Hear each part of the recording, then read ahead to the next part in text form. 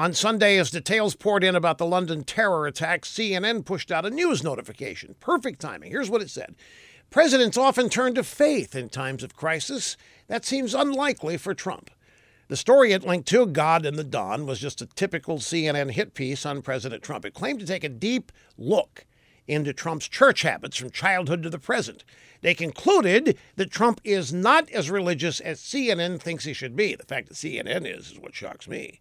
Now, after claiming Trump does not have a hometown church, CNN doesn't either, CNN says the congregants of his childhood church in Queens might not welcome him back today because of his political views and because the congregation is now mostly minority. The article goes downhill from there. Now, this is the takeaway. When questions come up about Obama's faith, drive-by media did two things: ignore or defend.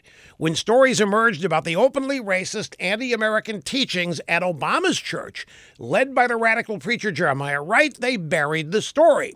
Then, after Obama misspoke during an interview with George Stephanopoulos and cited his Muslim faith, they circled the wagons. They accused anybody who dared question Obama's faith of bigotry, racism, and troglodyte ignorance.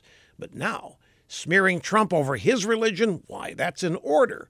How times change. And it still shocks me that anybody at CNN even knows what religion is.